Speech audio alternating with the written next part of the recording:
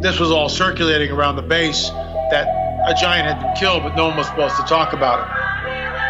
I saw 3 long, bony fingers reach up underneath the door, curl up to grab it, and then disappear.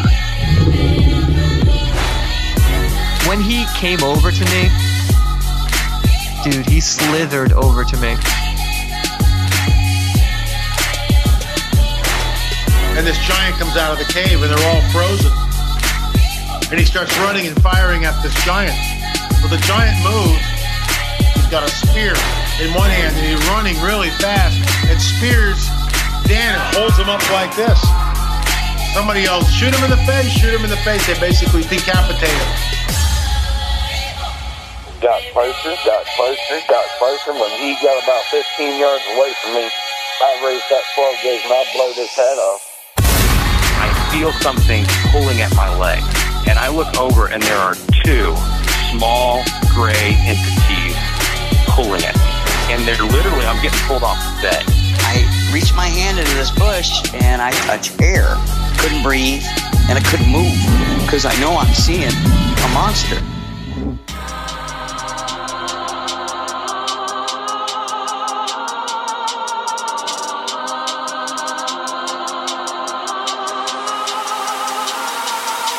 Yep.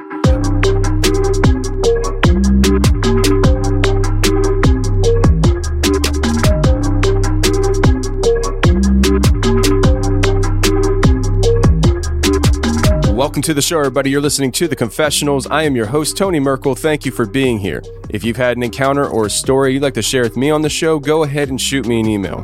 My email address is theconfessionalspodcast@gmail.com. That's theconfessionalspodcast@gmail.com. Or go to the website, theconfessionalspodcast.com, hit the contact section, and you can reach me that way as well. Either way works for me. Just get a hold of me. And if you want extra shows every week, on Thursdays, we release a bonus show for members on the website. So that is an exclusive episode every week for members to the website. If that interests you, go to theconfessionalspodcast.com and join today. I just got done doing a live Instagram chat with people on Instagram this morning as I record this for tomorrow's show.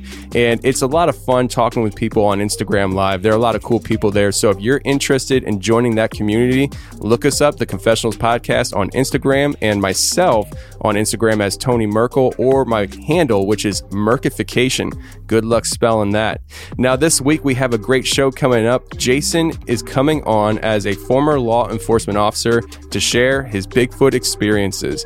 And then after Jason, we're bringing on Jerry, who is a teacher who's traveled the world and has a way of making people feel comfortable with him to share their Bigfoot experiences. And he is going to be relaying those experiences with us today. So without any further delay, let's get to it.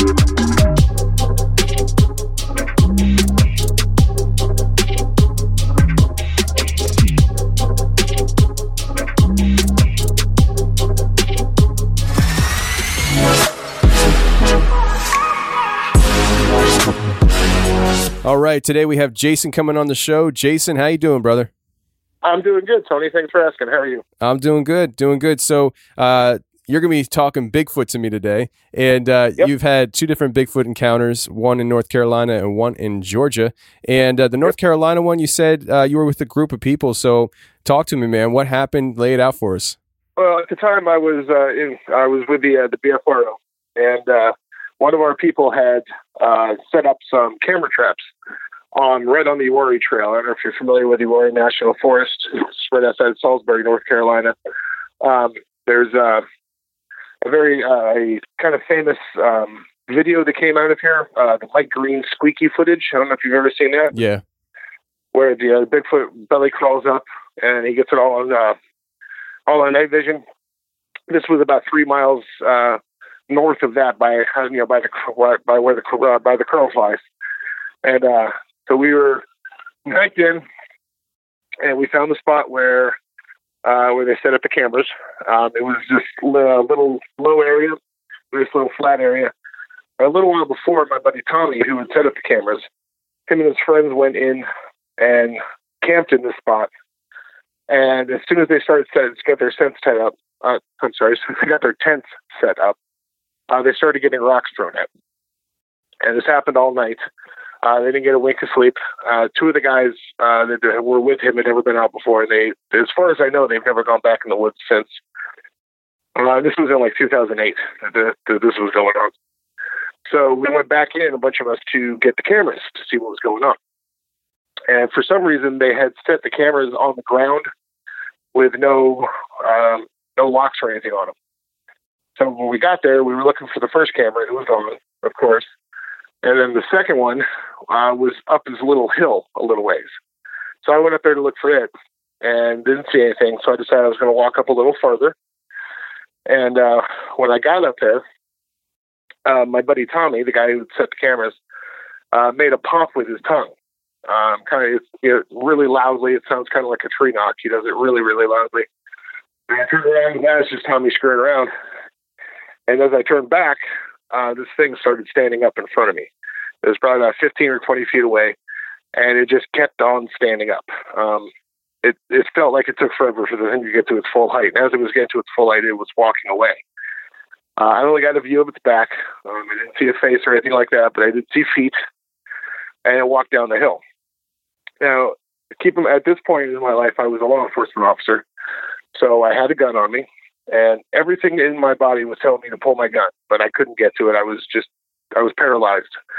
Looking back on it, I think it was fear. I don't know if I got, what they call zapped, but I was terrified. So much so that I threw up right there on the spot. I know it doesn't sound great, but it actually happened. And finally, I got my breath back. I started screaming for Tommy, and a couple people came running up the hill. And when they got up there, I just pointed in one direction because I was bent over. And they went over there. No one saw anything. They did see the brush moving. They saw the area where it walked down the hill. So we looked around a little longer. We didn't find there was definitely a worn out place where it was sitting on the ground when it stood up by me.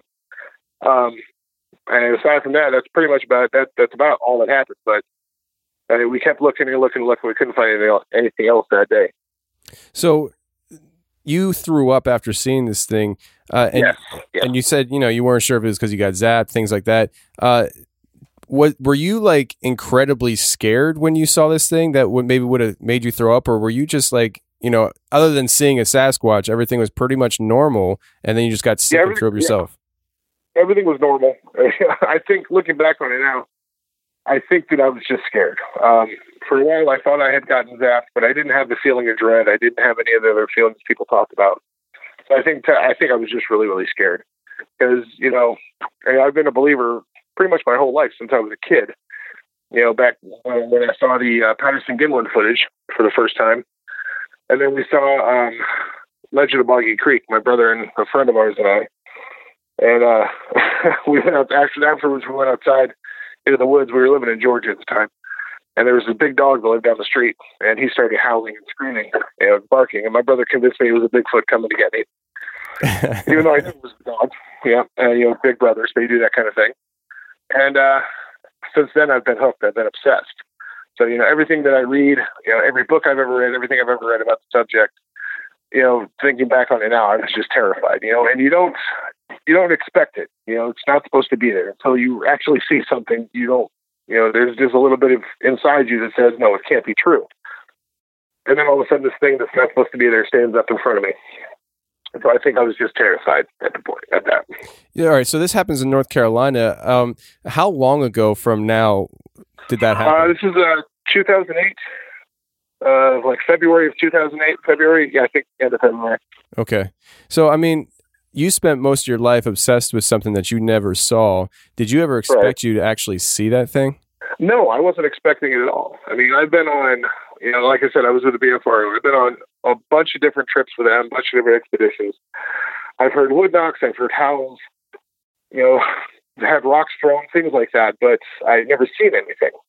I've seen a couple of footprints, but I'd never seen any huge physical evidence like that. So I wasn't expecting anything. I was expecting just a nice walk in the woods on a cold February day with my friends, making fun, having fun and laughing, being out looking for this thing, and you never expect it. And of course, it was the middle of the afternoon. It was nice and bright and sunny outside, so I'm not thinking anything is going to be there. And then all of a sudden, it's there. So what do you think was going on there? I mean, you see this thing in the middle of the day, and most people, usually don't come across them during the day. Do you think it was just chilling there, or do you think it had a purpose there? I think, honestly, I think that it was a sentry or a lookout for the rest of the family group. Because that area of the Uwharrie is, the word hotbed is used way too much, I think. But I think, that's exactly what that part of the Uwharrie is. There's tons and tons of sightings. There's tons of evidence. There's a bunch of stuff, and I think he was on the lookout for anything that would disturb everyone else from sleep. Yeah, and you hear about the sentry idea and stuff of these things that haven't. One of them is as a lookout and stuff. And if these things are as smart as they are, and they do travel together, that would make sense to me. And I've often thought about the sentry idea and stuff, and it definitely seems plausible to me. I think it's lions travel in packs and things like that, and within the packs of different animal groups and stuff, there are pecking orders, there are jobs. Wolves are the same way. And so I would imagine it'd be a very similar situation. I think so too. It makes perfect sense if you really think about it. I mean, if you really think about it, I saw some unclassified thing around the woods, so it doesn't really make sense, but you understand what I'm saying. If they're trying to hide themselves, they're going to have someone looking out for them. It's because you never know, especially in that part of the Uwharrie, there's a lot of people that go through there. It's really popular with the Boy Scouts and hiking and stuff like that. And even on the other side, they have, off-road trails and stables and things like that. It's just a huge park. It's awesome up there. But yeah, honestly, I do think it was somebody looking out for the whole pack or for the whole family group. How big would you say that thing was? It was taller than me, and I'm 6'3". If I had to estimate, I would throw it around 7 foot tall. Because, like I said, it took forever for the thing to stand up. It seemed like. By saying that, do you think it was because you had like this adrenaline rush, or do you think it was moving up slowly, almost like it was trying to be? I think it may have been a bit of an intimidation factor. Because, like I said, I didn't see its face, but it stood up slowly and started walking away from me. So I think it was one of those, hey, I'm here, I'm bigger than you, I'm not going to do anything about it, I'm just going to leave, that kind of thing. Just don't follow me was, there's no way in hell I would have followed that thing to begin with. It didn't deter me from going back in the woods, but at that moment in time, there's no way you could have gotten me to move more than 5 feet. Yeah. I've been in some hairy situations. When I was in law enforcement, and I worked in a jail for a long time. And I've been, in a pod of inmates that, one officer to 35 inmates that don't like cops. I've been in some hairy situations. I was trained for it. I was on the CERT team, the cell extraction team, and all that stuff. And this thing, I wanted nothing to do with it. Yeah. Now you bring up the law enforcement, and I was wondering, and this may not have applied to your situation that you just described to us, but you hear people say that, law enforcement officers see these things and the credibility of it and all that stuff. But is there anything about your training that you go through with law enforcement that you think could have prepared you for what you experienced? Not really. You're trained to look for details. You're trained to look for small things, minute details, and assess everything quickly. But you're not. You're also. You do have combat, not really combat training, but you have training. In riot containment and things like that. So you're supposed to be able to, handle, big situations like that. But this is like nothing. This is nothing like dispersing a crowd. This is something totally different. Absolutely. I can understand that. I always wondered that and stuff. And I don't talk to a whole lot of law enforcement officers myself, at least not yet.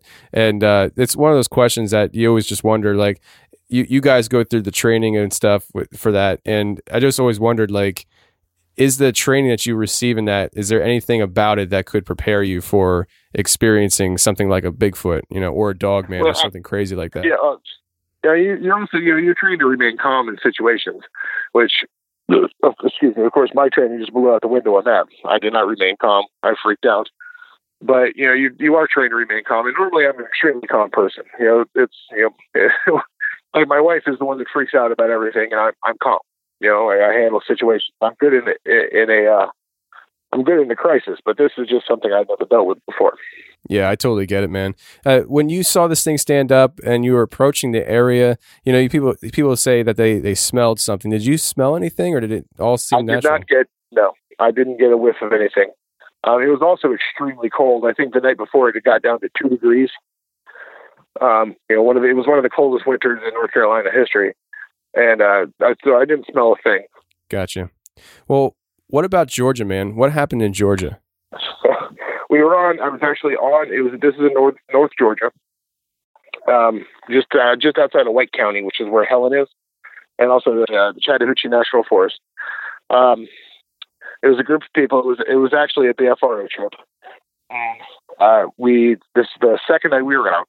They had done the guy that was running the show had done a week-long expedition the week before, and he was doing another one this week.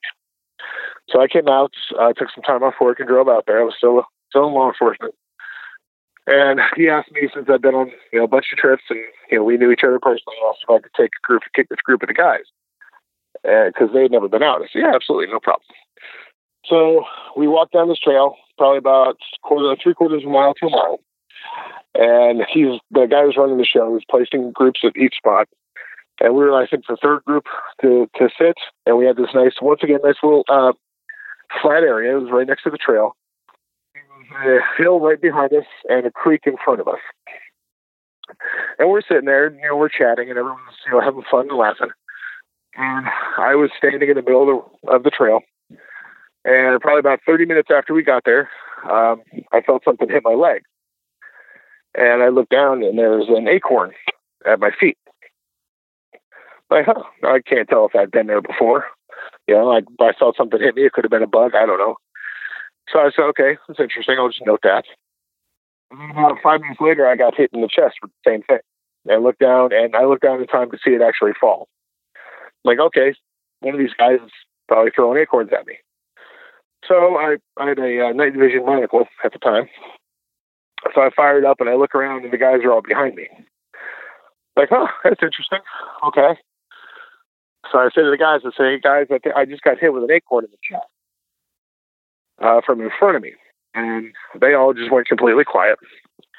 And I looked back at them and they all bunched up into like really tight group, which is great. So if something's coming to get us, it'll be real easy for them.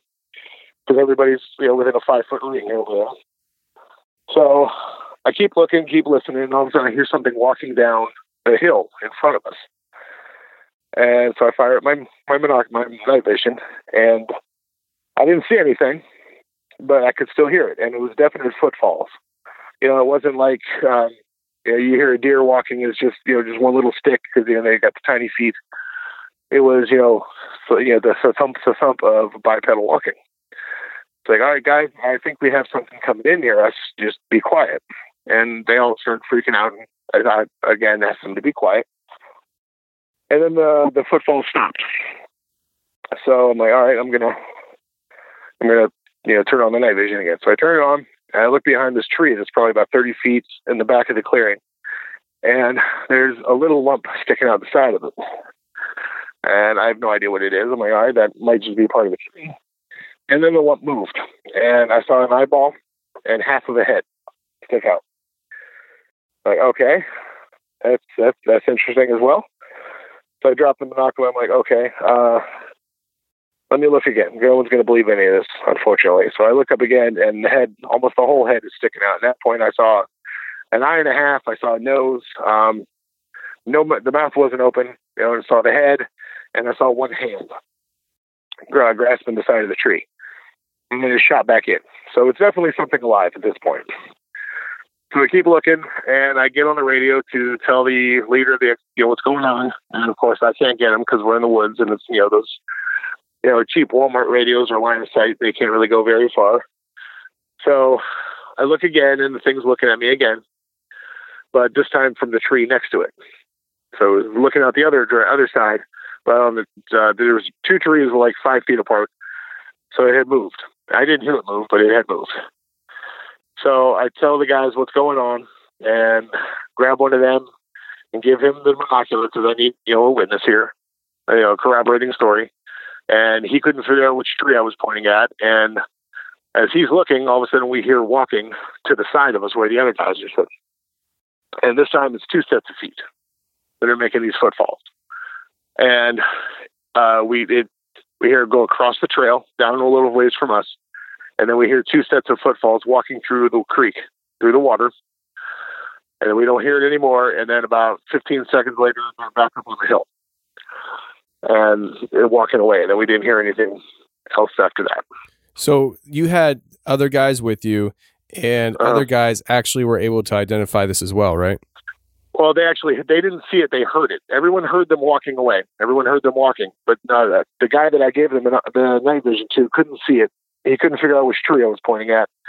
And when he was trying to figure it out, they started walking away. Gotcha. So, I mean, when you're going through these experiences and other people are around and stuff, do you think that hinders the experience, or do you think that enhances it for you? I mean, sometimes, you might find more comfort because of the people around you, or are you the kind of guy that's like, man, I might have gotten more if it was just me? That was kind of 50-50. The guys that were with me, I didn't know any of them, and they couldn't see anything. I mean, I would love to have someone with me so they could see the same thing I'm seeing, so people don't think I'm, an idiot or something, so I can get a corroborating story. So I'd love to have someone with me if something ever happened again. Then again, that other side of me kicks in and says, if I'm alone, this is going to be even better, because, they're going to be more apt to approach one person than they are going to approach 6, So it's 50-50 on that. I think it would be cool to have someone there so they could see the same thing, so they could tell the same story. But it's also cool to experience it by yourself, and you might get more by yourself too. Right. Now, when you saw this thing through the night vision, were you able to tell, first of all, I guess, how big this thing was, but were you able to even maybe get to that location at some point to check out the area? Yeah, we went back the next day, and I was able to point out the tree and everything, and there was definite movement behind the tree. The brush was disturbed behind the tree. There were no actual footprints. And oddly enough, there were no footprints over by the creek either. I think they walked, in my opinion, they walked through the creek far enough where they wouldn't make footprints. But yeah, they were definitely behind that tree. And from where they were, we estimated they were going to be about, the one I saw was like about 5 feet tall. So what I think it was 2 juveniles messing with us. Now you never know. It could have been, mom and dad said, hey, stay here. We're going to go hunt. And, they heard people down there and they came to see what was going on. So I don't think we were in any real danger unless, of course, dad showed up. Then, you never know what's going to happen. Absolutely. So you're part of the BFR. Are you still part of the BFRO, by the way? No, I'm not. No. Now, being part of the BFRO expeditions, I mean, I think you said the first one you were on some kind of expedition with the BFRO as well, right? It was kind of an unofficial thing. It was a bunch of people from there, but it wasn't, we didn't. It was just, hey, let's go camping this weekend kind of thing. Okay, I got you. I'm not part of the BFRO, and I've never been part of the BFRO. And I was always curious, do you think that, the BFRO is helpful in the way where they put you in certain situations to optimize the ability to have a experience? Or do you think that, and this isn't to bash BFRO or anything like that. I'm just saying, BFRO as a group, going out in a group and stuff in general, do you think that would just kind of hinder the overall experience because of being too many people maybe? Well, I would never say anything bad about the BFRO or Net Moneymaker. But all the expeditions and trips I went on, nothing ever happened. So I think that's, because they take, 30, 40 people out there at once. And that's just way too many people making way too much noise. And if we can believe anything about these creatures, they don't like to be around people. So, that many people, you're not going to get much. However, on the other side, they do give people an incredible experience. How many people really are get to go out and look for Bigfoot? You can sign up, you can do all this stuff. They take you out to the spots where they know there's stuff. And even if you don't see anything, it's still exciting, because you get to hear stories around the campfire. You get to interact with people that are the same, of like mind. And no one's going to call you crazy at these things. It's a lot of fun. But on the other side, like I said, you get that many people in the woods at night making that much noise, you're not even going to see a raccoon, Yeah. So, going out there with the BFRO and going out there, looking for these things, I'm assuming you've been around other people that have seen them as well. Yes. How do I say it? Because you never saw Bigfoot before 2008, and you were linked up with BFRO guys when that happened. But I'm trying to gauge, because I know for me, even personally, I've never seen one, and I've gotten to the point where, one, I don't go out like I used to anymore either, so that hinders my ability. But you got some other stuff going on right now. Yeah, so. It's kind of hard. But for me, I often say, I've never seen Bigfoot, and the odds are I never will see Bigfoot.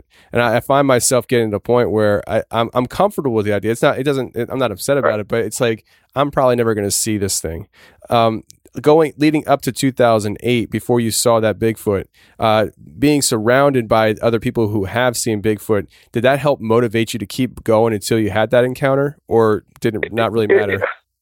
It did, but it motivated me. But on the other hand, I'm just out having fun. This is something I love to do. It calms me down being in the woods. These are my friends. I like being with them. I like reading about this stuff. I like looking at the stuff online. I like interacting with people. So if I had, I would have told you before it happened, if I never see one, oh well. I still have the experiences of going out and having a good time. I have all the stuff that I've learned, all the crap in my head, books I've read. So if I don't see one, oh well. I don't really, it didn't matter that much to me. I'd like to see one, of course. I'd like to see one again. But if I never do again, it's okay, because I already have these experiences locked in my head, and I get to talk about them to some people sometimes, and it's a lot of fun. So yeah, if it never happens again, great. If it does, awesome. But being around with other people that have the experiences, getting to listen to them and their experiences helps a lot, because it makes you even want to learn more about it and get more involved. So yeah, it helps. It's I'm the kind of guy who's I don't care what happens anymore. I've got other stuff going on now, so I really don't devote as much time as I used to it.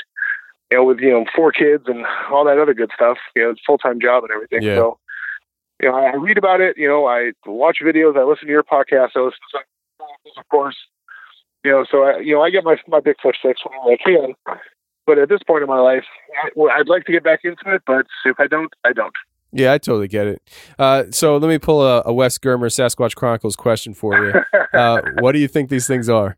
Well, I used to think that it was, a non-classified, upright, bipedal ape living in North America. But the more I think about it, I don't know now. Because I've heard so many things, and there's been so many weird experiences that just can't be explained.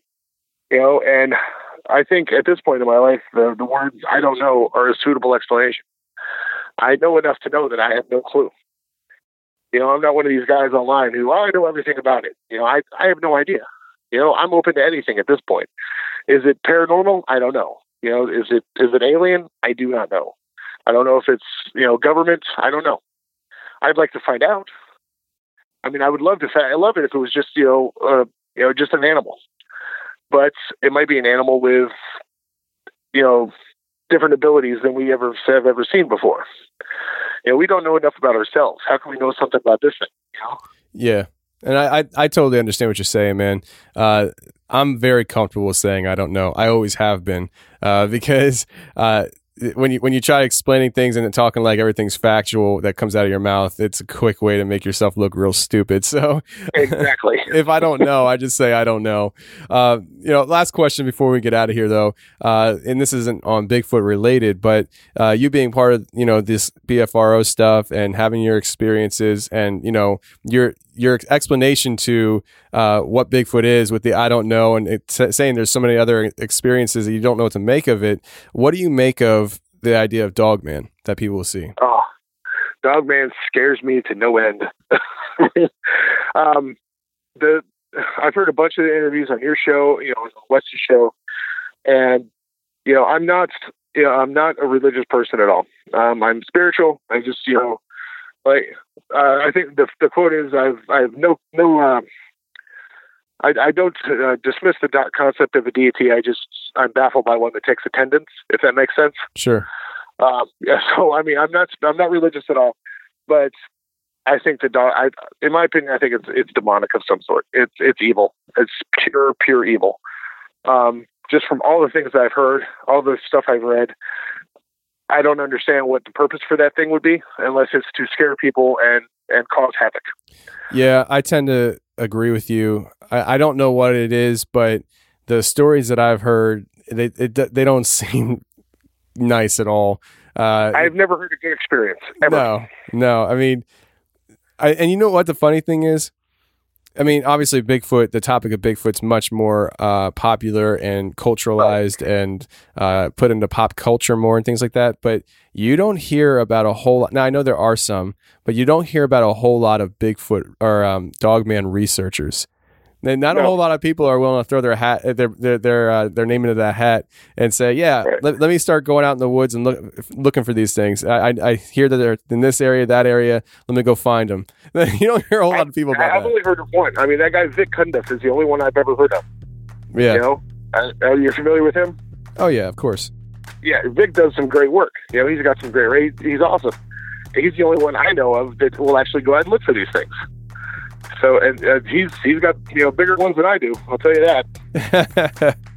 Yeah. Well, I'll tell you what, Jason, I do appreciate you coming on and sharing these experiences and stuff. It was a good conversation, brother.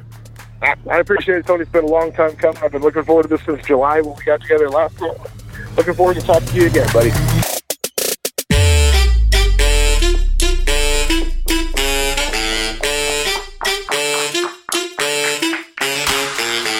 All right, well, before we get to the next interview, let's talk about a sponsor for today's show, which is Ember Wave. Now, Ember Wave is a device that I'm really, really impressed with. It helps you with your body temperature. So if you're in an office space, let's say, and you know how it is in an office. Now, I wouldn't know because I've never worked in an office. I control my own temperature in the truck, thankfully. But I don't know if you've ever seen the TV show The Office, but there's a scene where they fight over the thermostat because somebody wants it cooler, somebody wants it warmer, and everybody fights over the temperature in the office. Well, I imagine that's a very common thing because everybody has their own body temperatures. Ember Wave helps you with that. It's a device that goes on your wrist, and by just powering it up, you can choose whether you want it cooler or warmer on your wrist, and it helps you with your entire body temperature. Now, this is something that was invented by MIT scientists, 3 of them actually, and they came across that problem and they decided to come up with a solution. And I'm really glad they did because even though I'm not in an office, I work in the truck all day. I work in the elements, getting in and out of the truck. And this Ember Wave that I've been using for, I think it's been about a month now, it really has helped me with the temperature changes of the seasons. And I imagine it's going to help you too. Ladies that are going through menopause, this is something that really helps with heat flashes. Also, if you're having a hard time falling asleep, there's actually a sleep mode. Now, this device actually has an app that comes with it where you can control the device from your phone. And so if you're having a hard time falling asleep, hit the sleep mode on your phone, and it actually goes through these cycles of cooling and warming to help soothe you to sleep. I'm not kidding you. This is an awesome device, and listeners will get $30 off if they go to emberwave.com/Tony. That's EMBRWAVE.com/Tony, and you'll get $30 off your purchase of the Ember Wave right now. So go to emberwave.com/Tony to get $30 off your purchase. That's emberwave.com/Tony. Now let's get to Jerry next, because Jerry is a teacher who has had the opportunity to travel the entire world, and he has spoken to many people who have had Bigfoot experiences, and he comes on the show today to share some of those experiences. So Jerry, how are you?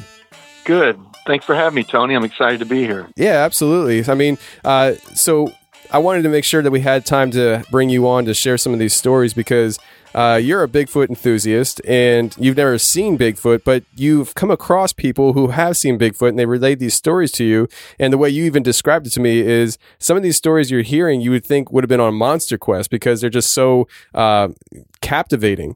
So you kind of got into this whole thing about, you know, Bigfoot and looking into it as far as like an enthusiast goes, but tell us how that all kind of unfolded for you. Well, let's see. I just turned 55, so I was born in 63. Patty film was in '67, and I just tell people, that seeing that Patty walk across the screen as a kid was seared in my mind forever. And I'm sure many people in my age group have that same memory. So I've always had an interest in the subject. But what happened around 2005, I was poking around the internet, and I was just totally unaware of how much information was out there. And I kind of rekindled my interest in the subject. More particularly is the Elkins Creek cast from Pike County, Georgia, which was about, 40 miles from where I was living at the time in LaGrange, Georgia. And I was shocked that a 18-inch cast had been taken in the state I lived in. So then I started asking around in Georgia and talking to people if they heard stories, and was shocked how, people said, yeah, in this county, I'd heard a story from there.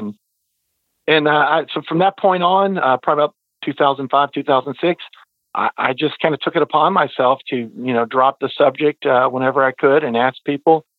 And I made my way to Eccles County in 2009, which is in extreme South Georgia, right on the Florida border. And if you pull it up on Google Maps, you'll see very rural. We have 4,500 people in the whole county.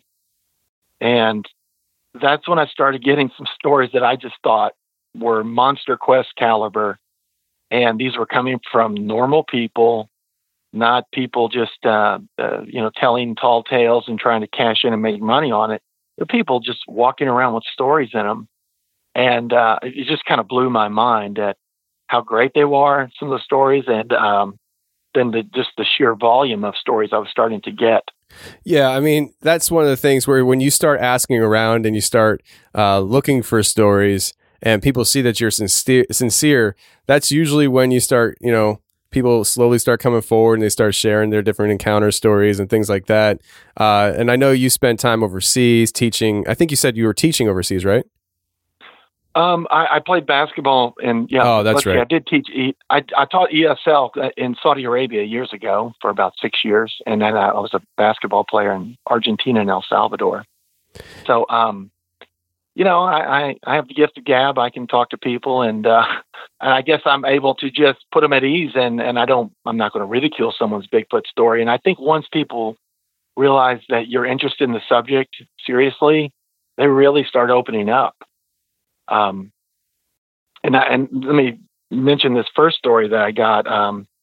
One of my students, he came to me and he says, Coach, you need to talk to my mom. She's got a story that you would really find interesting. So I went and talked to her in the cafeteria one day at a little luncheon thing we were doing. And this is a meek, mild-mannered person, very quiet. And she said, yeah, my son told me you were going to talk, Jimmy, so I'm just going to tell you the story. And she was near somewhere near Valdosta, Georgia.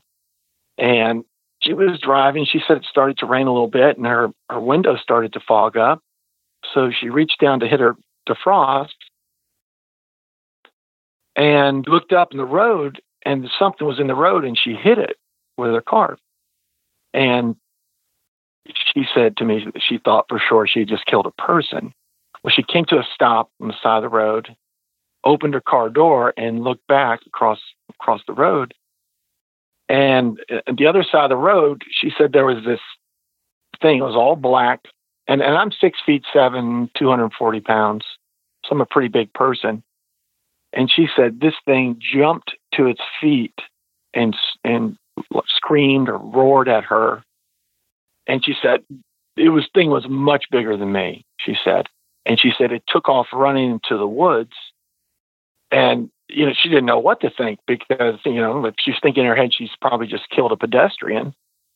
And so she gets in her car and leaves, and got home, and her husband asked, what happened to the car? And she explained it to him that she had hit one of these creatures. And but the car had to be taken in and fixed at the whole front end. And it was, I haven't seen a picture or anything, but I didn't see any reason for her to lie to me about this. But she had to take it to the shop and get it fixed. It was that bad, the damage. But that story is fantastic. But at the same time, this is coming from a person who's I'm sworn to secrecy on who this person is, and I have no intention of ever revealing her. But that got me to ask even more questions around the county, and they just kept on coming. Yeah, that's interesting, man. Did she say what kind of vehicle she was driving? Oh, I can't remember. I really don't know off the top of my head, and I could verify with her. And at some point, I plan on getting, these accounts, like maybe on a YouTube video, if she wants to do it. But I think, I don't know why I'm saying this, but like a mid-sized car, and this would have been probably about 14 years ago, somewhere around that timeline. Okay. Yeah, it's interesting that she doesn't really want to talk about a whole lot. What made her comfortable to talk to you about it, do you think? Was it just the relationship that you had with her son as the coach? I think that's part of it. And I'm at the point in my life, I don't care if people know that I'm interested in the subject. If that's weird to people, I just don't care. And I noticed, though, that people feel at ease when they talk to me about it. And it's kind of a joke to some people, I guess, because I'm the crazy guy who believes in Bigfoot and speaks Spanish and all that. But that's led to other things. Like I got approached by someone at a church near a house we were living in. And this was a lady who, she and her mom were dropping off garbage one night. They used to have a dumpster in a rural part of the county, I guess, so people didn't have to drive all the way into town. They no longer have this dumpster. But anyway, she said she was like 12 or 13, and kids, you don't really want to do stuff, especially if it's like related to garbage.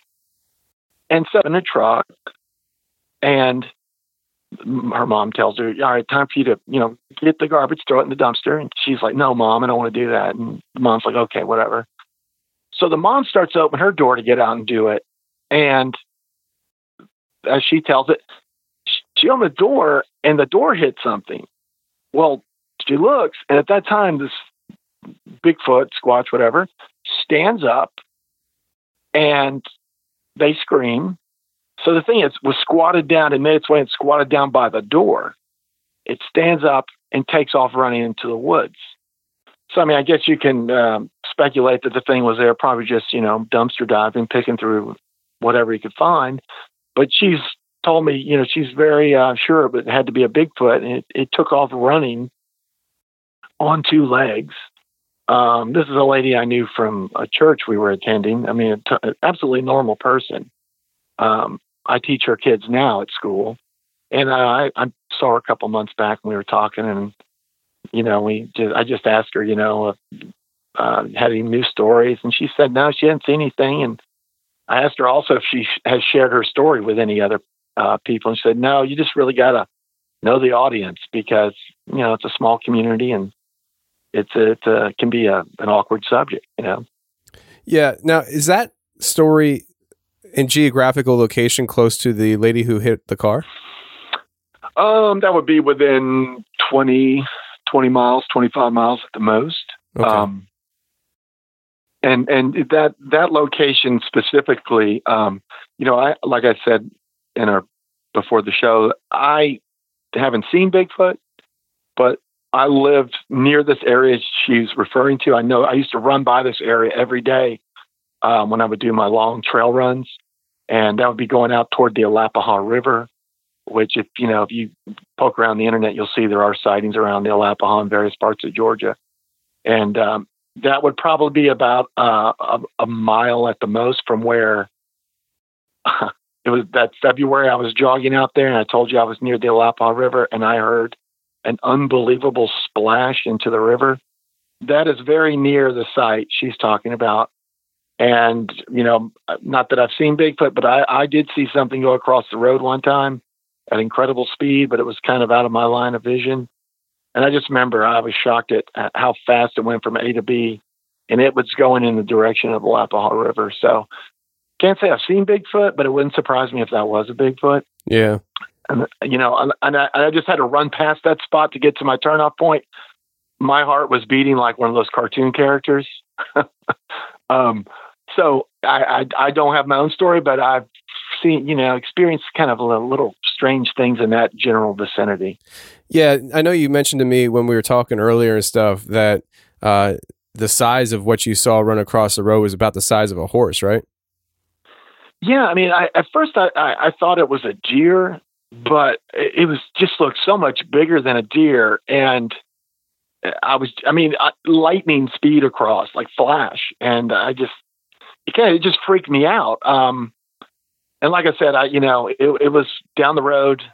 I was tired, and I don't even think I had my contacts in that day, and I'm nearsighted, so I can't say it was a squatch, but the speed was incredible. So, that's as close as I can get to a sighting. But, that's in the area where I know someone swears up and down that she and her mom saw something take off running on 2 feet. So it wouldn't surprise me. Yeah. So that's the best I can do, everybody. Sorry. No, it's fine. I mean, I host the show and I've never seen one. So yeah. But the woman and her daughter that saw one stand up, that was near where you possibly could have seen something. Did they share details about what they saw? I think it was at dusk, and I think they're really freaked out. But, the only real detail I have there is that it was big and it was black and hairy and it took off running. I don't think they saw a face. And I haven't, like I said, I'm an enthusiast. I haven't sat down and I can't give facial details and things like that.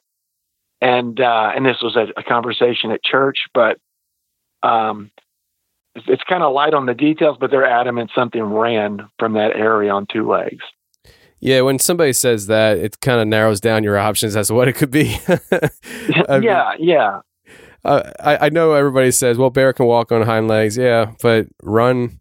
I mean, when people describe running on hind legs, they're not talking about something waddling off. They're talking about something running off on 2 legs. And, it kind of narrows down what you're talking about there, That's the way I feel about the whole subject too. We've all seen a bear walk, and bears don't stride. And I don't know. I just think people are quick to try to explain something where, to me, that's really kind of a weak explanation. And, and like I said, these people aren't trying to cash in. I'm just relaying these stories because I just didn't know this many people seem to have these stories in them. Let me go transition this one story from a coworker of mine. She told me that she has a cousin who was hunting, and the guy's a little older than me. And this is a South Georgia guy, grew up hunting and fishing, and used to being in the woods.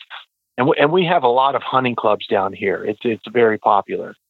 Well, this guy apparently was sitting in a deer stand a little north of Eccles County and into Lanier County. And apparently, there's a lot of timber harvested here. Well, it was a clear cut, and the guy's sitting up there, and as she tells the story, he looks and he sees in the tree line something come out, and he was shocked at how big it was. Okay. And we've all heard stories about how massive these things can be. And I never got an estimate, but caught his eye, definitely big. But the thing that freaked him out is apparently this thing ran across the clear cut. Now, when they harvest timber, it's not like a football field. It's totally uneven. Right. Well, this thing went from A to B, dead sprint, and you've all heard the stories of how fast these things can be. But when that happened, and the guy, went to the other side, the guy called his buddy who was hunting in another location, told him to come pick him up.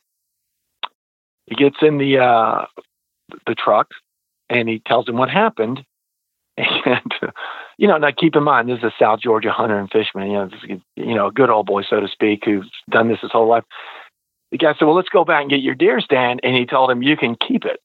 And the guy doesn't deer hunt anymore. And that really stood out in my mind, that someone, would give up an activity like that's very dear to them. And my friend said that every year they see him at Thanksgiving, at Christmas, and they razz him a little bit and give him grief about that. And his response is pretty much always the same. You can make all the jokes you want, but I know what I saw. And the guy hardly goes in the woods at all anymore. I think they finally coaxed him into doing a little turkey hunting again, but it's not a primary activity for him. Yeah, I mean, and he was out there deer hunting, you said, right? Yes. Yeah, I mean, for somebody to be out there hunting, they're out there looking for wild game to take down, and not just squirrels, but, a deer's a sizable animal.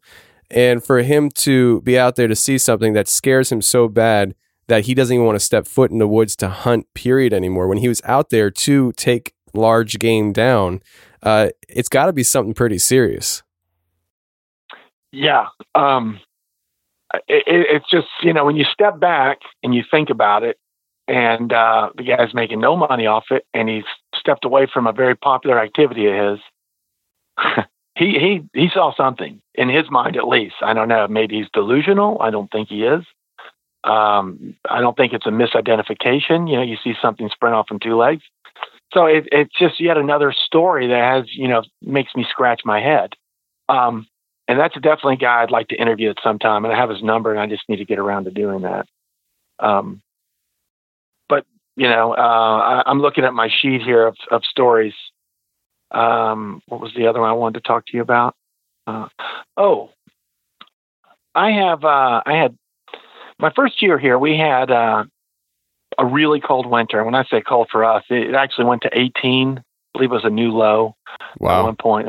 That's the beauty of South Georgia. It's poor man's Florida. We have very mild winters usually. Yeah. But all the kids here, they like to hunt, and they know how to hunt, and they know that when it's really cold, a lot of the deer like to come out to the road and get some of the warmth off the asphalt. And so they knew an area they wanted to go out and shine deer. And it was February, I believe, of 2010. Yeah, that would be the timeline. And one of my students, he was a soccer player, comes up and he's like, "Coach, I got to tell you something. The other night, he and another guy say they were out shining deer, and it's an area. It's when you pull it up on a map, it's Rewis Road, Rewis, and you can see it's very remote, very remote. It's a little bit of a marshy area there, but shining deer." And he looks up and he's like, said, "There's somebody, and I'm 6'7", like I said." And he said, "Coach, there's somebody taller than you," and he was like one color, like a tan color, he said. And he asked his buddy, said, "What's that guy doing over there?" And his buddy, who was a very mild-mannered kid, and he said, "That's not a man. That's a monster." And they were trying to get it, and he kind of lost sight of it. And he said by the time he was shining, he shined so far down the tree line. He said the thing had moved so quickly down the tree line, he realized it couldn't be a human because the rate of speed it got from A to B. And he said that's when they realized they needed to get out of there. But the one kid who told me the story initially, I thought, okay, I'm taking a little mental note here, and I wanted to talk to the other kid alone. And he was coming back from lunch one day, and I was doing lunch duty out there, and I pulled him aside and I said, "Hey, I hear you guys saw something the other night." And he got really animated. I'd never seen this kid like that. And he said, "Coach, we didn't see something. We saw a monster." He said, "This thing was out there. It was big. It was fast. And he said he thinks it was stalking deer. That's what they all thought, because I guess the Bigfoot had the same thought they had, that these deer would be coming to the road and enjoying a little bit of the heat." But, and this kid, I see him on Facebook all the time, the first kid that told me the story. And I know he's going to want to record that story. He's a very, very nice kid. And, he's one of those guys, he's like, I don't care if people believe me. I just know what we saw.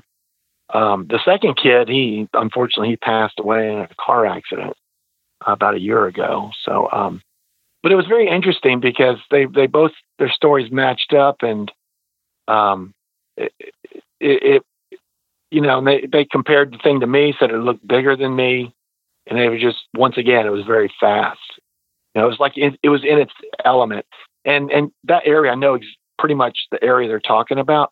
It's kind of marshy, and I know it was 18 degrees and stuff would have been frozen, but I just don't see one stomping around, but any human getting back in there, much less a guy bigger than me, running down the tree line trying to impress people. I just don't see that happening, especially since people have a lot of guns here.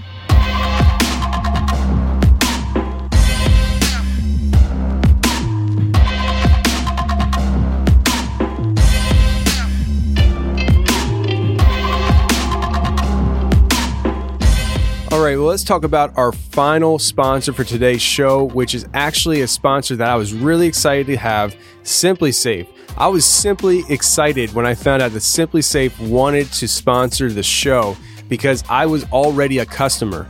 I'm a very satisfied customer of Simply Safe.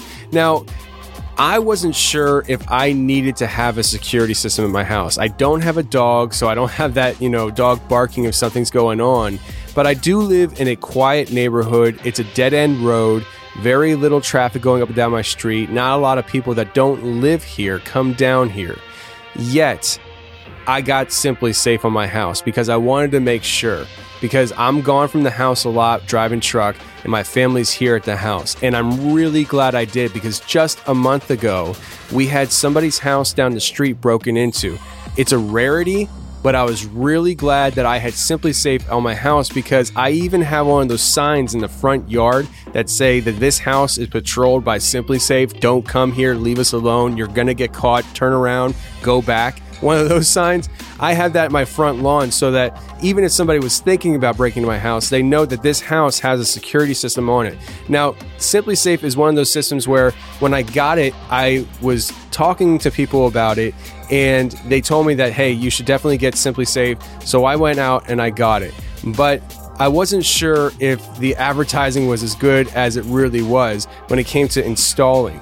This thing is so easy to install. So easy that my wife took my son grocery shopping one Saturday afternoon. They were gone for no more than an hour.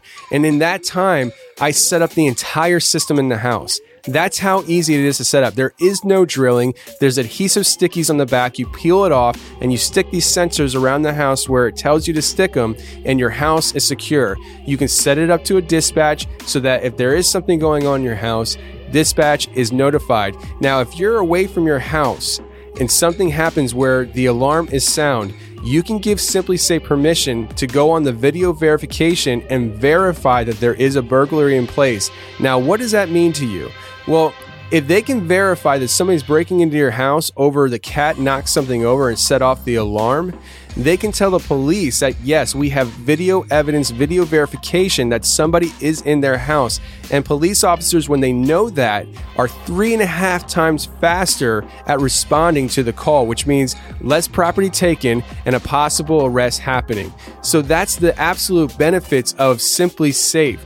They have no contract, no hidden fees or fine print. It's only $15 a month. I'm telling you guys, you can't beat that. The competitors are much more expensive. Trust me, I know. My father used to work for the competitors, and he tells me the stories of the processes that he used to have to go through to install their special security systems by their special people, when you can do it yourself with Simply Safe and be just as secure for a lot cheaper and a lot happier.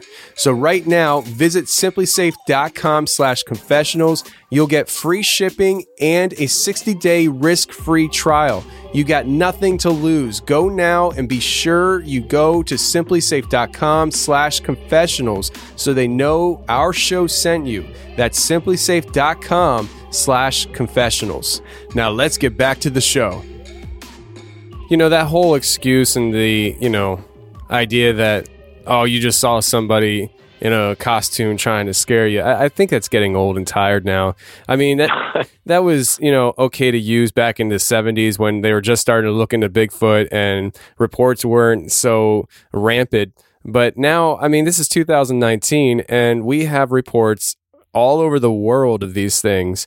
And I mean, how many people are out there running around in monkey costumes in hot air, cold air, all times of the year, that are on stilts just to scare people? I mean, it's ridiculous. They're incredibly athletic too. Yeah.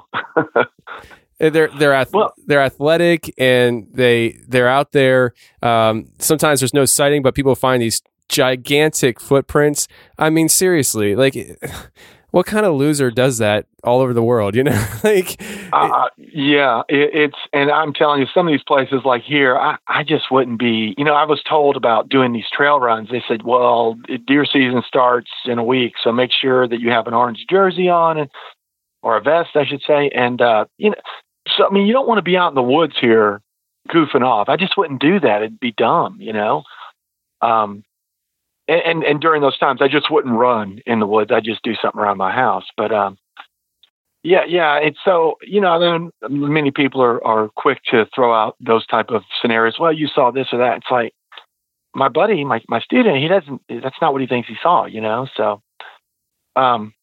you know, let me put this one by you real quick. This was very interesting. I was teaching at up in Douglas, Georgia, for a few years, and this was probably 3-4 years ago.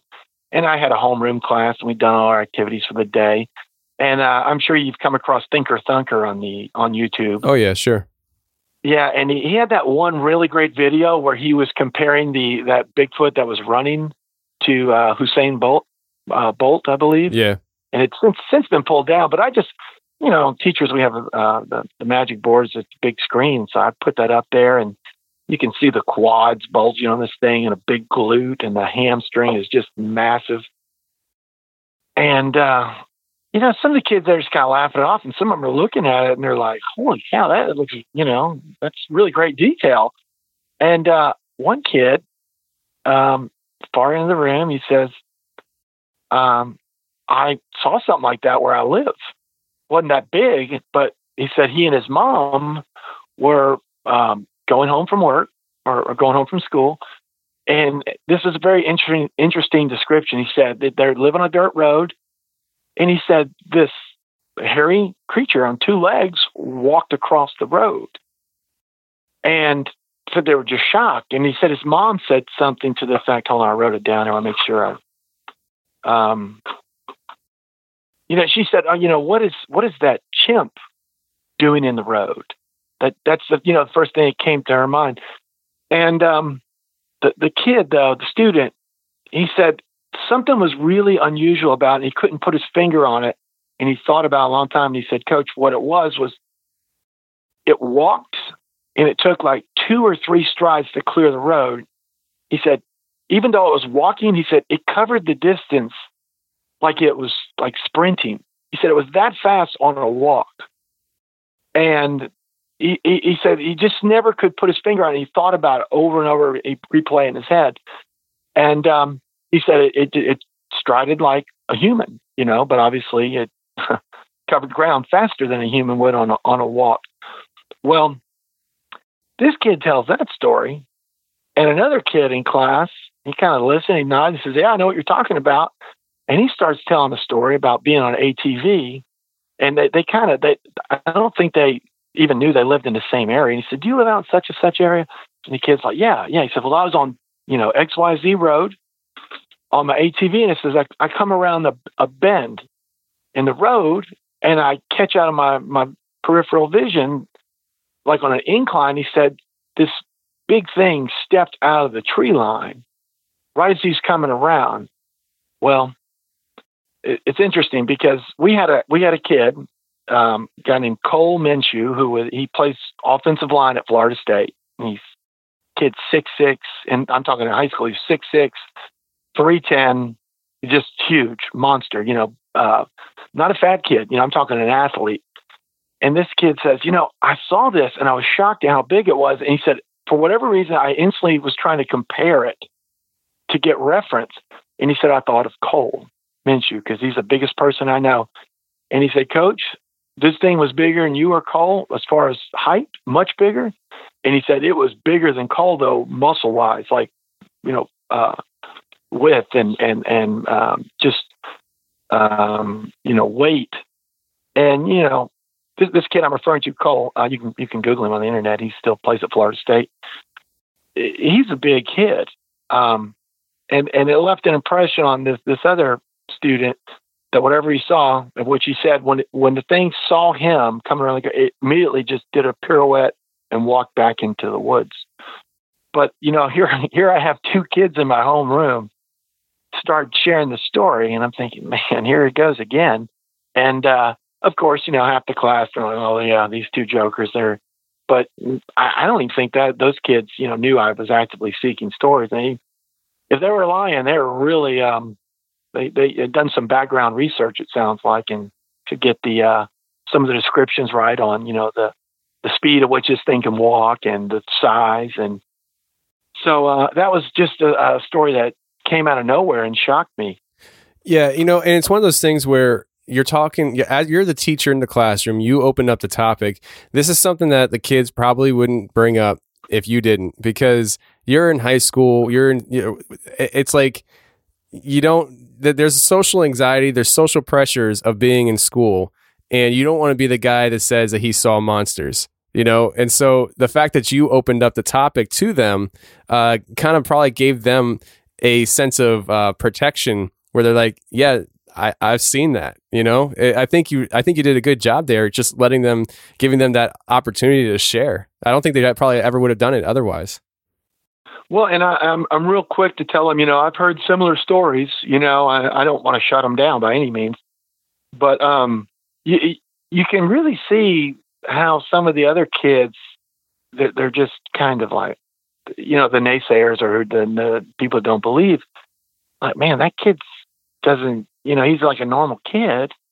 These two guys I'm thinking of, they were a little rambunctious, but, they weren't tall. They weren't the guys going around telling tall tales all the time or anything like that. And I had a similar experience this year in a Spanish class where, I forget how it came up, but I was talking and this is crazy, but I've had 5 stories out of one class this past year. And the one I mentioned to you, we have a migrant community here because we have a lot of agriculture in parts of the county. And one of my Hispanic students, he came up to me and says, Coach, my dad was telling a story the other night, and he said it really kind of surprised me because I've never heard him talk about the subject. But apparently, some guys were working. They were picking palmetto berries between Jennings and Jasper, Florida, which is right south of here. And I don't know what people do with palmetto berries, but I think they're used for nutritional supplements. I think that's why people will go pick them. And so there's a market for them. And if there's a market, these guys will harvest it. And at any rate, the story that I got was the guys went to lunch and they were coming back and going, I guess, to the picking area, and something came out of the woods, one of these creatures, and took the guy's bucket and walked off with it. Now, the kid told me it ate some of them. I don't know. I haven't been able to talk with these guys. I've tried to set up an interview, but it caused such a commotion that they had to call in a priest from the local parish because the guys weren't sure if it was a demonic entity. They didn't know what they saw. And it caused a little bit of a commotion at the camp because they had this encounter. And they're still kind of spooked about it, I think, because I've asked my student twice, and he's very interested in this subject too now. And I told him we need to go interview them since we both could, speak Spanish with them. And I think we're going to try to do that again. Hopefully these guys will calm down enough. But I think there was in their mind, the notion that it might be kind of demonic really, really kind of shutting down that conversation right now. And in that same class, I have a kid, and you've always got those kids in high school. They're kind of like the fearless types. Yeah. And we probably were kind of like that as kids anyway. But this kid said, "Oh, Coach, I saw one in a hunting camp here," and he said, "He's like he saw it squat down behind a tree." And the kids were kind of razzing him about it, and he looked at me and said, "No, I'm dead serious, Coach." And he told me, was just he and I one day. He goes, "I used to be the first person to go through like brush and stuff." He says, "I just don't do that anymore." He says, "I always make sure I'm in the middle." and I thought, he was kind of embarrassed to say that, I think, but I thought that sounds pretty rational to me. But he's like, "I don't want to be the first and I don't want to be the last." He said, after seeing that, he said, it left an impression on him, and he's pretty convinced he saw something.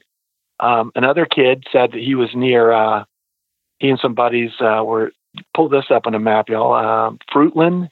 This is way out in the boonies of the county, right near the, I think it's called the Swanuchi Creek.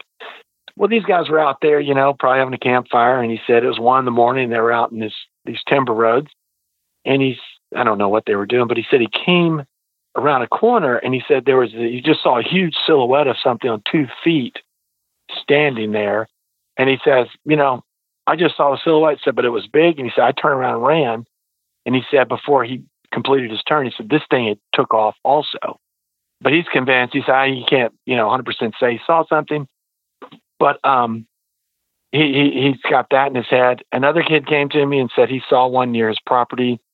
It's his uncle. He saw it in a region called Hickory Grove. And so I really pressed the kid, pulled him aside, and I was like, well, is your uncle, is he a normal person? Does he have history of substance abuse, things like that? And he's like, no, my uncle's totally normal.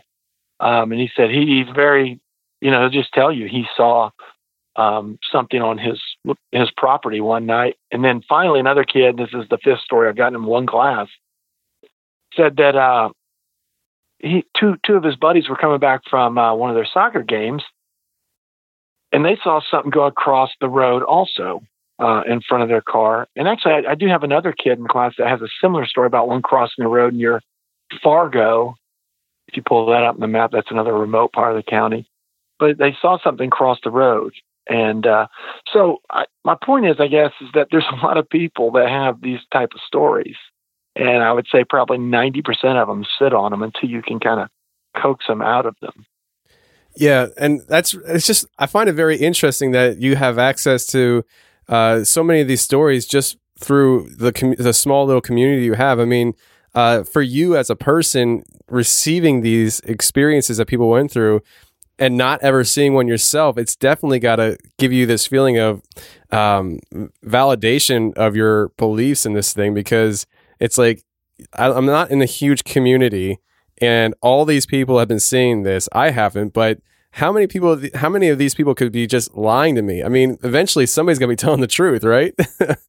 Well, that's what they always say, right? If just one of these stories is true, we've got something here. And, that's the thing. I'm always thinking just the normalcy level of these people. These are not weird people. These are regular folks. And, I've got even other stories I could talk about. But really, they're just stories. And, where there's smoke, there's fire, and I don't see these guys with YouTube channels and book deals and, at conferences. They're regular people. And so, I guess what I would tell the listeners is, back when I used to write a lot about this on my Facebook page, I would just always do Bigfoot in my backyard alert. And I would just monitor a few sites like the BFRO.net and just as sites were posted. And it's kind of amazing when you see that, someone had a report 2 counties away from where you live. And I kind of like doing it from that perspective, like places I've lived. I'm always curious to see who's had reports, and I'm originally from North Georgia and a small town, Ringgold, Georgia. And it's amazing, up in Murray County, and you get up into that part of Tennessee, there's quite a number of stories.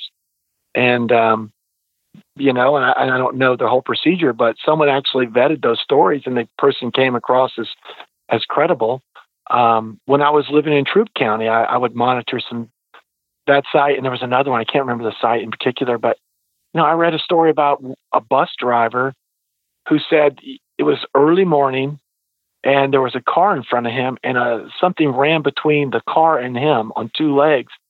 And he said it was the only thing it could have been was a Bigfoot. It's what it looked like.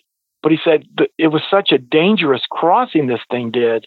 He said no human would try that, And I'm thinking, wow, that's somebody my community there is walking around with that story in them. So I would encourage people to kind of just look at what's been posted where you live. You might be shocked. And this is the other thing I'd mention is, and we talked about this earlier, people that live in cities and suburbs, it's very interesting in that you forget how wild parts of the country are. And I've lived near the interstate most of my life, and that's a pretty good indicator of like traffic flow and population. And you get off the interstate a while, 10, 15 miles, it's like a different America. And where I'm currently living, we've got the Okefenokee Swamp there that goes down to the Callan National Forest. There's, what is it? What would you call it? Like preserve on the Florida side of the border of the county. There's not a lot. Like I said, there's 4,500 people that live in this county. When you look at how open it is and how forested and how swampy and how many creeks and riverbeds there are for, to elude or travel, you can't tell me that there couldn't be things here. And in a similar vein, we have a lot of stories here of like exotic animals that, we had stories here. They call it the Mayday lion.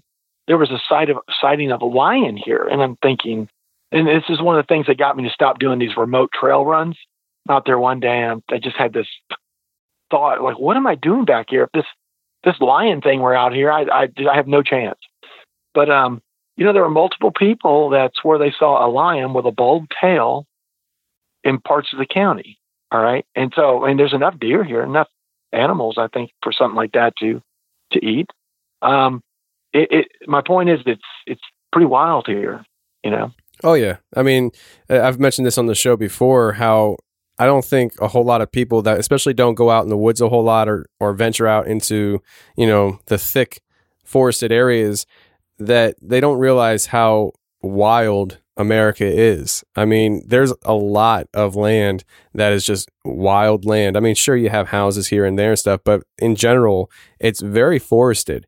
And, you have this trend right now where probably over the last 50 years or so, you have a majority of the population starting to migrate in closer to suburbs and the cities. And the more the population does that, the more these rural areas become more and more wild.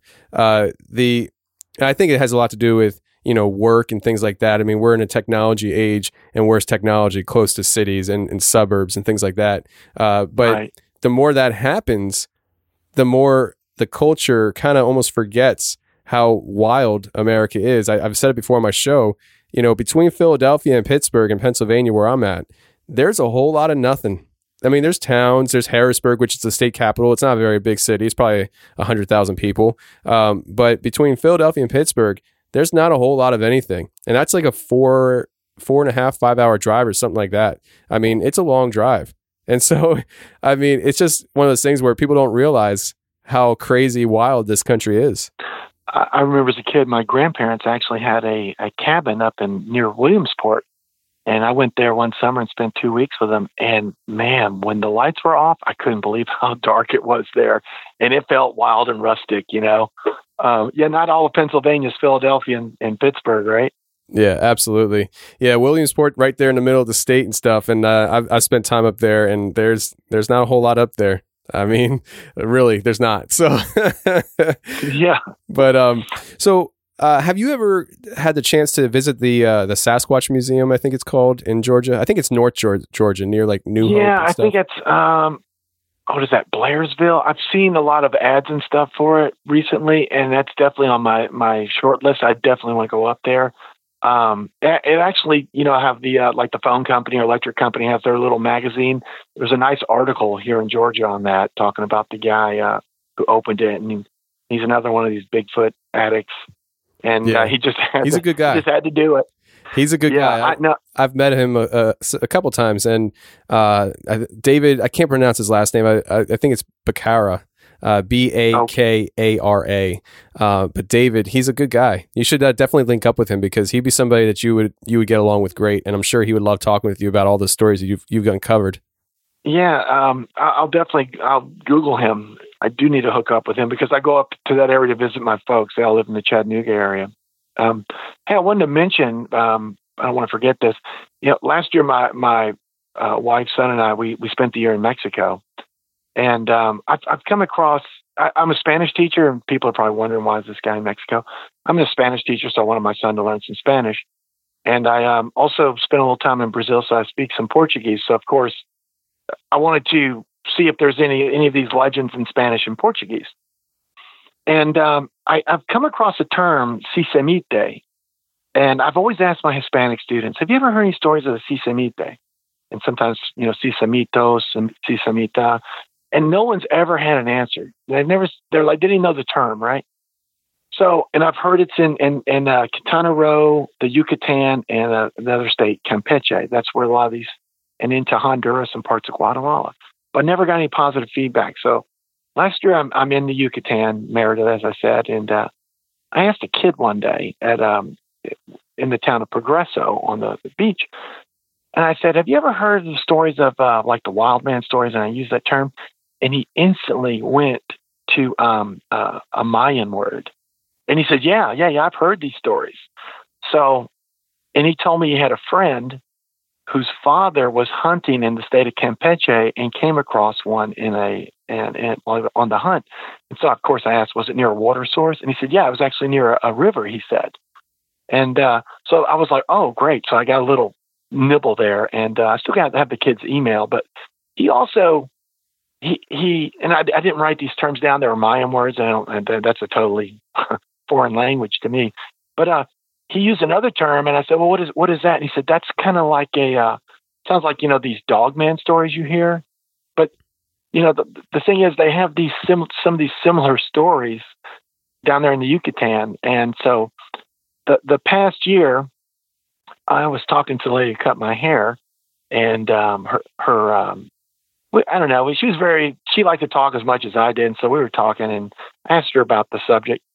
And she used the term Che Uinik, which roughly translates into like man of the woods. And then I've come across another term that they call Wepach. So it turns out, and even in that these stories are in the culture. And the girl asked her mom, who speaks like fluent Mayan, apparently. It's kind of a dying language in the region, but it's kind of more in touch with that part of the culture. And said, yeah, the people in the countryside, they still tell these stories. And I noticed at the bookstore, they have a lot of books that are related to the region. They were trying to preserve the culture, and they have a lot of stories, like there seemed to be some type of goat man story, but they had the one about the Che Uinik, the man of the woods. And so, you look at it, and it's a thing as tall as a tree, and it's big, and so I found that to be very interesting. And so in the future, I'd like to do a little more research on that. And then, of course, last thing I'd mention in regard to this, even in Brazil, they have these legends of, they call it Pé de Garrafa, like Bottlefoot, which is like a wild man that apparently can walk in the woods, and he can leave impressions that look just like a bottle. He can leave false tracks in a sense. So these stories are out there in various regions. There's stuff like this in Argentina, Ecuador, and it's a really rich area for future exploration, for people that want to write about this subject. Yeah, it is. There's so much information out there. When you start diving into other cultures and things like that, every culture has stories of these things. And not just Bigfoot or Dogman, but just cryptids in general, paranormal stuff. I mean, every culture has these legends of this stuff, and a lot of this stuff lines up with other cultures and even time frames. It's very, very interesting. Yeah. Go ahead. I was going to say, yeah, it sure makes the world an interesting place, to see normal people talking about these things, Yeah, it absolutely does. And, it's a unifying thing if done properly, like sometimes it divides people and things like that. But if you do this right and you really are sincere about looking at things, it unifies people together, cultures. It gives people things to relate to, commonalities. That's one of the things I find interesting about all these topics is stuff that the more I talk to different people, it seems like, you got something in common with them and you can at least talk about that. So, before we get out of here, I wanted to ask you, what are your plans, for the future going forward here? Do you plan on, documenting this stuff and publishing things or writing a book or anything like that? Oh man. I have another blog. I'm a financial blogger. I'm in the fire space, and, I blog some, And writing takes a while. So I hesitate to say I'm going to write all this stuff, but, I do have notes for this. I think at a minimum, these would make, an interesting e-reader type book. Because it's just one way to, like you said, document it. Ideally, I'd like to put a few of these people on maybe a YouTube video, just let people hear a normal person describing what they saw. If they don't want their face shown, I have no problem just recording their voice. But and I know a lot of the listeners, they know people that have very similar stories. It just kind of lends more credibility to the subject when you have, like we said, normal people telling stories. So I do own the domain squatchology.com, and I'm probably going to bring that back online. I've just had it on Facebook, and I haven't really done much with it. But I've got so many things to put out there that I really should. But I'm going to lowball the expectations here because I'm trying to do my other side as well. Well, I'll tell you what. If you do get Squatchology back up and running, let me know, and I'll share it around our social media so people can check it out. Oh, great. Awesome. Absolutely. Well, Jerry, listen, man, I really do appreciate you sharing these stories and just chit-chatting a little bit about, Bigfoot in general, Georgia, and things like that. I definitely appreciate the conversation, man. It was great to be on, and it was really fun to share these stories. I figured a lot of your listeners would like to hear these.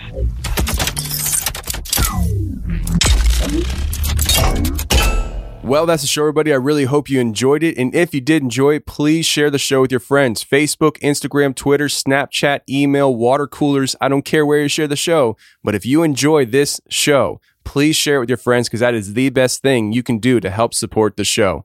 Also, if you want to join the First in Line text message community to get the live first-hand updates before they hit social media, go ahead and text the word YUP, Y-U-P, to 844-215-0819. That's 844-215-0819. Text the word YUP and you'll be automatically signed up to receive text message from yours truly. Whenever there's something really important to know, it will be shot out on First in Line before even social media. And until next week, friends, stay safe, take care, and remember, the truth will set you free, but first it'll piss you off. Bye.